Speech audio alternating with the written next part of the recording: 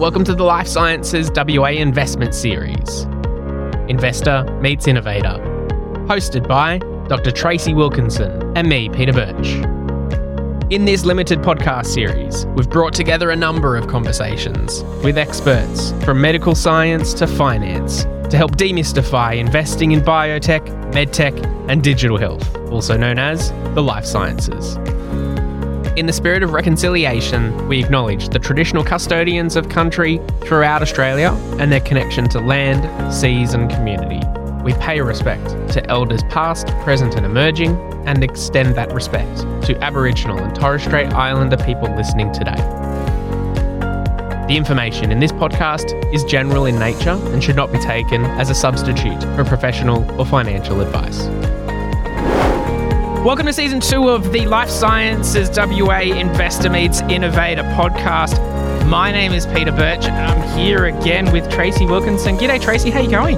G'day Pete, I am really excited to be here again for Season 2. Season 2, we're back at it again and we've got a range of conversations about what's happening in the life sciences space on the western side of the country. And it's a great series of conversations we've got lined up in Season 2, right? Super amazing set of people that we're chatting to today and a real breadth of topics as well, from a couple more of those like 101 style topics from impact and investing, technology transfer. If you don't know what that is, stay tuned. And we go into some depth around clinical trials as well, something that everyone knows about thanks to the COVID pandemic and vaccines, but how they actually are a really important part in this sector. And then a couple of really interesting WA stories of a company that's gone global, as well as a really interesting conversation between the exec chair and founding investor and co-founder and inventor of a WA medtech startup that's, still in the weeds of developing their product and getting to a really interesting space. And that was a really interesting insights, I think, there into what it looks like on the ground in the sector. So looking forward to it. Absolutely. I love that the conversations that we have in this series are with the people, like you say, in the weeds, people that are doing the doing, and they can share their experiences firsthand. And, they're just recent experiences too, fresh on the mind and providing expertise and insights that would help people answer potentially the dumb questions. They think it might be the dumb questions around. Well, that's our job, isn't it? Yeah. We get to ask the dumb questions. So you guys don't have to. That's right. And look, in this first episode, I got to speak to Melissa McBurnie. She's partner and head of impact at Brandon Capital. And we spoke about investing with impact in the life sciences. Here it is.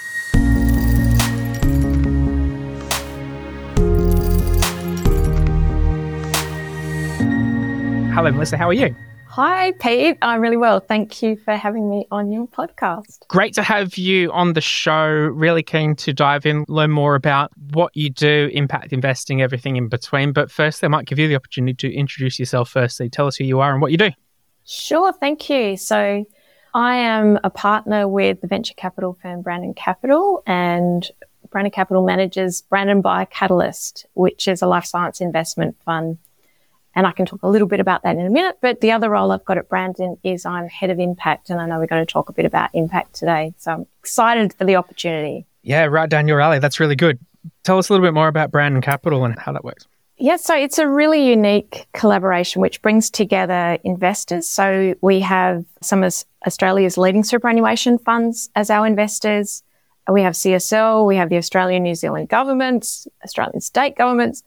And really importantly, we have more than 50 medical research institutes and research hospitals across Australia and New Zealand that are a part of that collaboration. We're often the first investor, so we work really closely with researchers and their commercialization professionals on identifying really exciting discoveries and those that we think can be developed into medical technologies, so new therapeutics, medical devices, that sort of thing. Very much geared towards the medical sector. Absolutely. We don't like to invest in things we don't understand.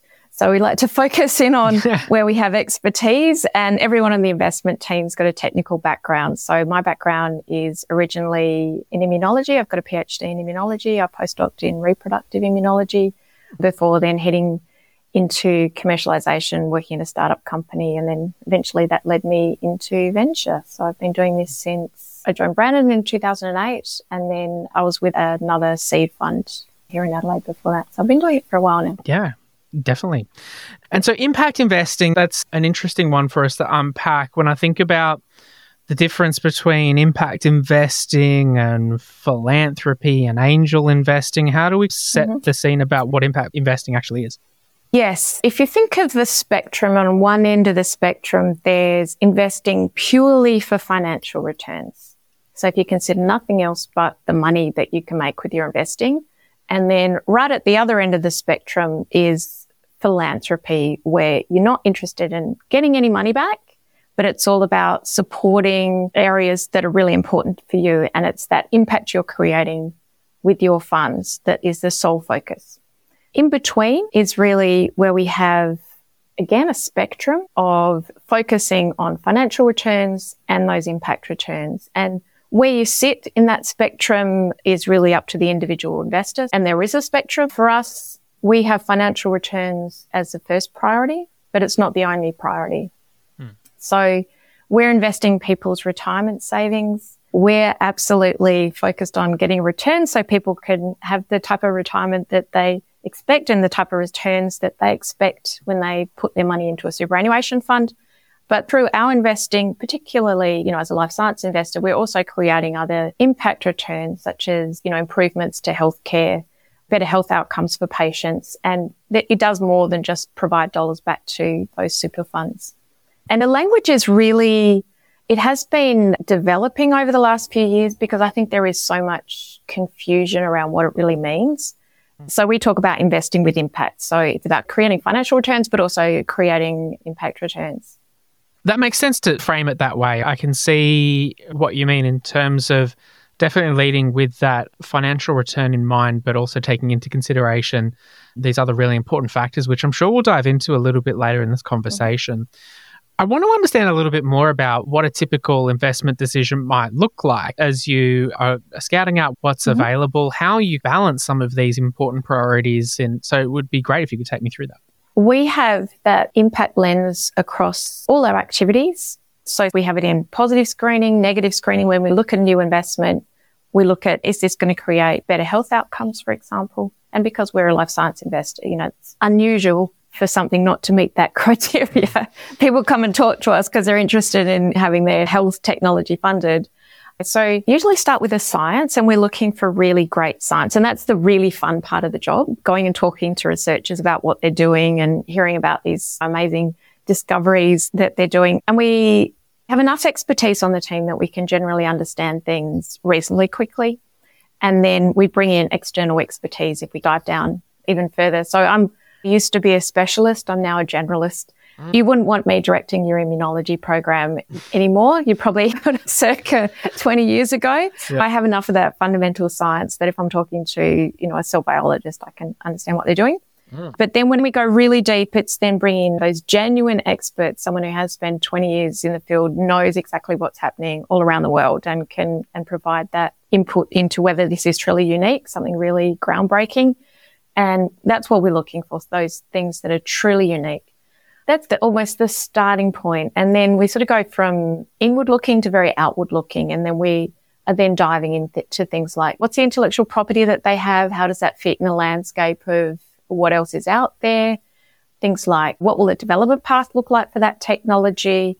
What will the clinical trials look like? This is right back when it's still sitting in the lab, but we're looking down the path and we're exploring all of those risks. And there are many risks as we go. So looking at what are the regulators wanting to see to approve a product like this? Who's going to pay for it? What are those reimbursement groups? What do they want to see to be able to pay for that product?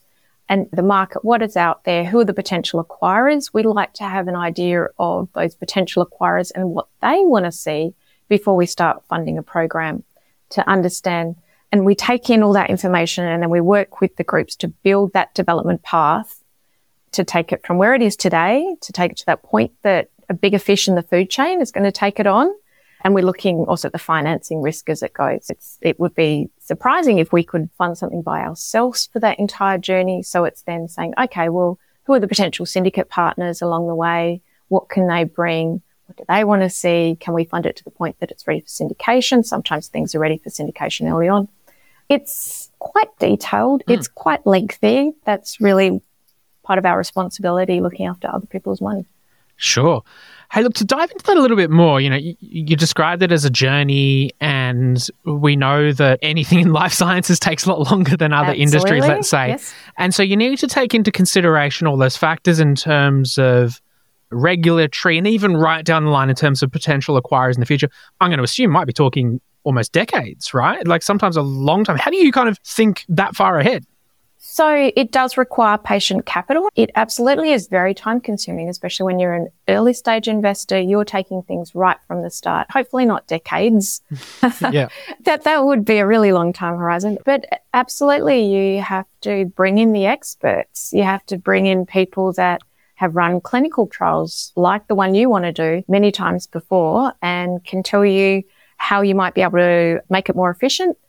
Clinical trials are such a crucially important part of development. How do you make sure that you can access the right patients as efficiently as possible? So it's all about bringing in those experts so that it is as time and cash efficient as it can be. Yeah. We were talking before about we've all got our little areas of expertise. I feel like on the team we're more generalists and we don't have all the answers ourselves, but we can track down the right experts to bring in the guidance that we need to have that program as efficient as possible. And then fortunately, when everything that can go right does go right, the returns are sufficient to cover off and provide a good return over those companies that unfortunately have not made it through. Yeah. It's interesting when you describe it as generalist, but it's in such a specific area that, but I guess that's what's unique and great from Brandon's perspective in terms of that deep expertise in this particular area around life sciences investing, but also the ability to know when to lean on other experts and that broad network you have to be able to make those next level decisions. Yeah, it's still pretty niche, isn't it? It sure is. And hey, furthering that niche, particularly thinking about WA as well, strong presence on this side of the country. It'd be great to understand maybe a few examples of investments that you've made maybe over in Western Australia. Yeah, absolutely. Let's talk more cheerfully about those that have made it through the maze of due diligence. Because, it's tough and we do have a high bar. So Respirion Pharmaceuticals, a local WA company which is developing technology which came out of the Telethon Kids Institute and WA Health. And actually, I think it's a nice example. You were talking about philanthropy, where philanthropy can be incredibly powerful, like the Telethon Kids Institute has developed this technology. Respirion Pharmaceuticals are developing an inhaled antibiotic for chronic lung infections for people with cystic fibrosis. And we know in cystic fibrosis there's very high unmet need because people have airway infections that aren't cleared with standard antibiotics, which then causes all sorts of problems for lung function. The founder, Dr. Barry Clements, had worked as a consultant respiratory physician at Perth Children's Hospital for over 3 decades and continues to. And also had a really experienced drug development person involved, Matt Callahan. So what Respirion have done is they've developed an inhaled formulation of a common antibiotic, which improves the ability of that antibiotic to kill bacteria and treat the infections. And what was really exciting about this, we see lots of antibiotics and kill a bug in a Petri dish. What was really excited is they used a formulation with known compounds with a very reliable safety profile.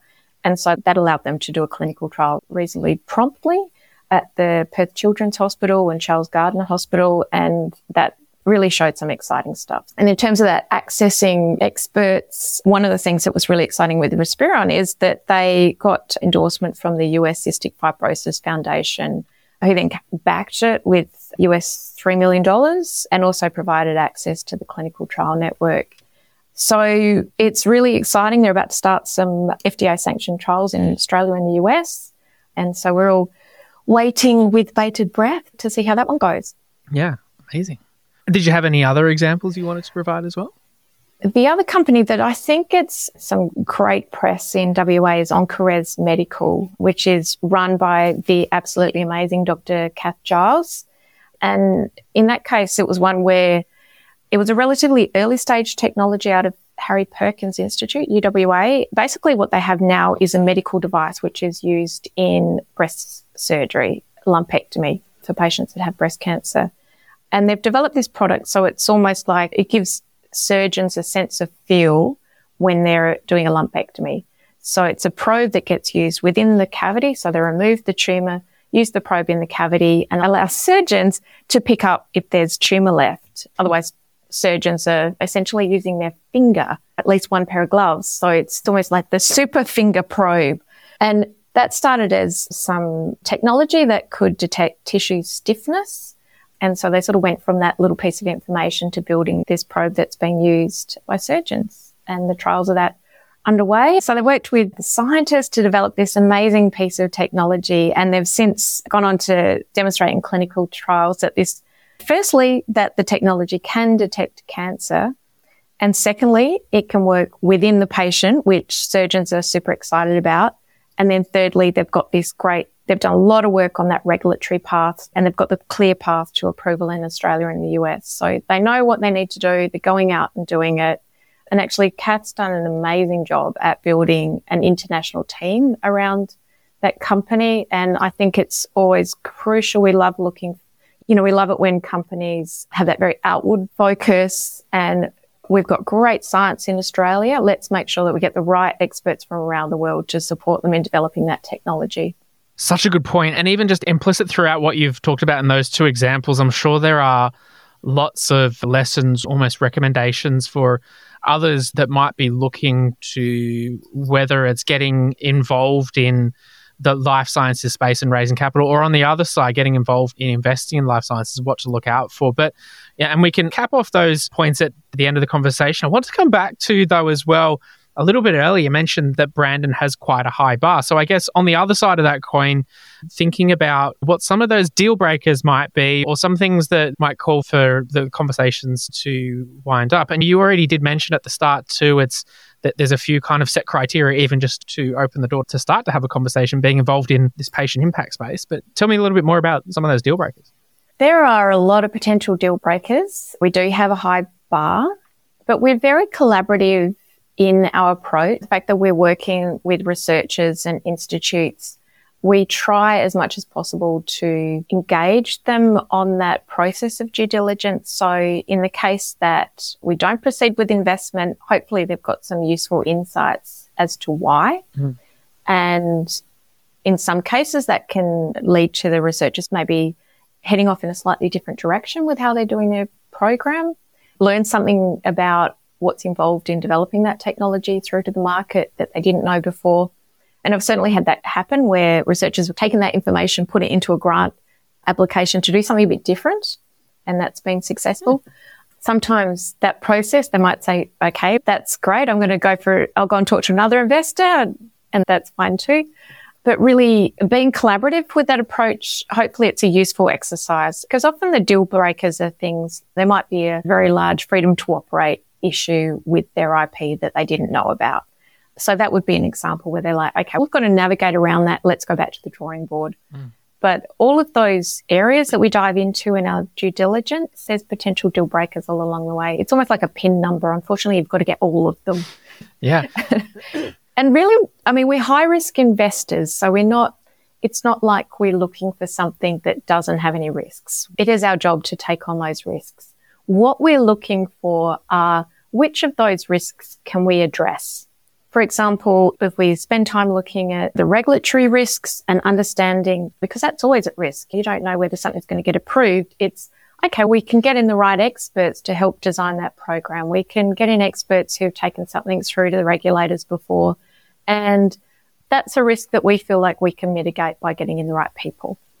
And then there are risks that we look at and go, there is just no way around that. Sorry, that's a no. And it might be something like a financing risk. It may be a case of going, okay, we know that we need to be able to invest at least $100 million to get to exit, and we can't do that. And we've spent some time trying to find syndicate partners, and maybe it's just an area that's unattractive for other investors. If there aren't any other investors, we're not going to start investing $10 million and hope that the other 90 turn up. Yeah. So it's things like that.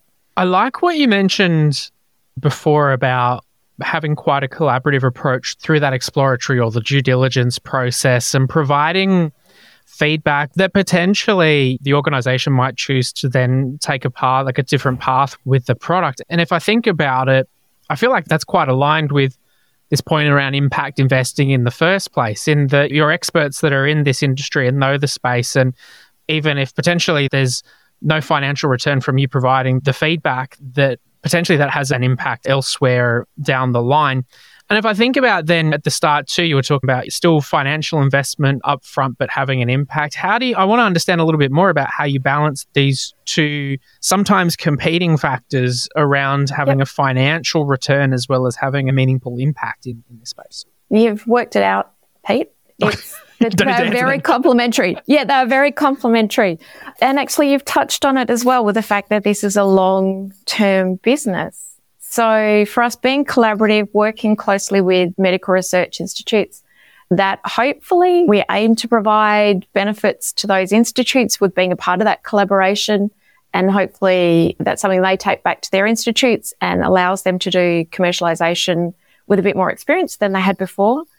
But when you think about it, that also benefits us in the long term, because it means next time we're talking with those researchers, or maybe we're talking with commercialization professionals from a different institute, but a part of that collaboration who've been across some of those discussions, they'll be able to say, I remember there was something like that came out of the TKI.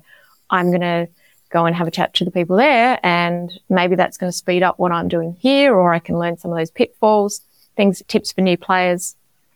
So by having that collaborative approach, we're really aiming to support the whole ecosystem in which we operate. As we mentioned, that very small niche that we think is huge. By having that collaborative approach, it is designed to be win-win. It is designed to support those institutes who are a part of it. We work closely with state governments, so looking at, state governments have initiatives that they want to be delivering on. Is that something we can be a part of and help them, which is helping our ecosystem? So it's all very symbiotic. And the other thing is we have training programs. So we've got an internship program, and that allows people to come from those member institutes, come and work at Brandon for a while, understand what we look for. They take that knowledge back to their institutes. And we have other areas of impact. The focus, for example, gender equality. We recognise that both science and finance have an imbalance in gender, and we think about, what can we do to try and improve that? For example, with our internship program, we've been running that, I think, for well over a decade now, and it's pretty bang on 50-50 of males and females that have come through that. And we're looking at that going, hopefully if we can aim for 50-50 with our internship program, hopefully that then contributes to career progression for people when they go back into that research community. We support a program called Wild for STEM, which is a program to support women in leadership and directors' roles, and looking at what can we do to try and do something about the underrepresentation of women on Australian biotech boards and in our community. And all of these things benefit us as well. We will all do better if we have better gender equality. Absolutely. So those are the types of things where we're looking to have impact. So it's not just financial returns. It's, how are we having, in that case, social impact returns? And so a little bit earlier in the conversation, we were talking about some of those deal breakers and what might cause a conversation to perhaps go down another path. But I'm keen to understand from your side how you might measure success, or what success looks like in some of these investments. Can you talk me through some of that? Yes, absolutely. So the easy one is financial success. And we absolutely measure ourselves on our financial success. So those are the types of things you'd be measuring your financial success on with your super statement. How's it grown over time? So that's kind of the easy one. In terms of social and governance and environmental impact, we do measure those returns. So we've got 5 areas of focus that we've used the United Nations Sustainable Development Goals to help us prioritise those focus. So there's a good health and wellbeing. We've got gender equality, decent work and economic growth, industry, innovation and infrastructure, and then partnerships. And we actually do measure a number of metrics around each of those areas, and we share those with our stakeholders for how we're tracking. So for good health and wellbeing, for example, it's things like how many patients have benefited from the technologies that we've invested in. The gender equality, it's things like what's the gender makeup of boards on our portfolio companies and things like that. We have a number of metrics, and we are actually very focused. I think it's because we've all got science backgrounds. We're focused on that evidence rather than just anecdotes.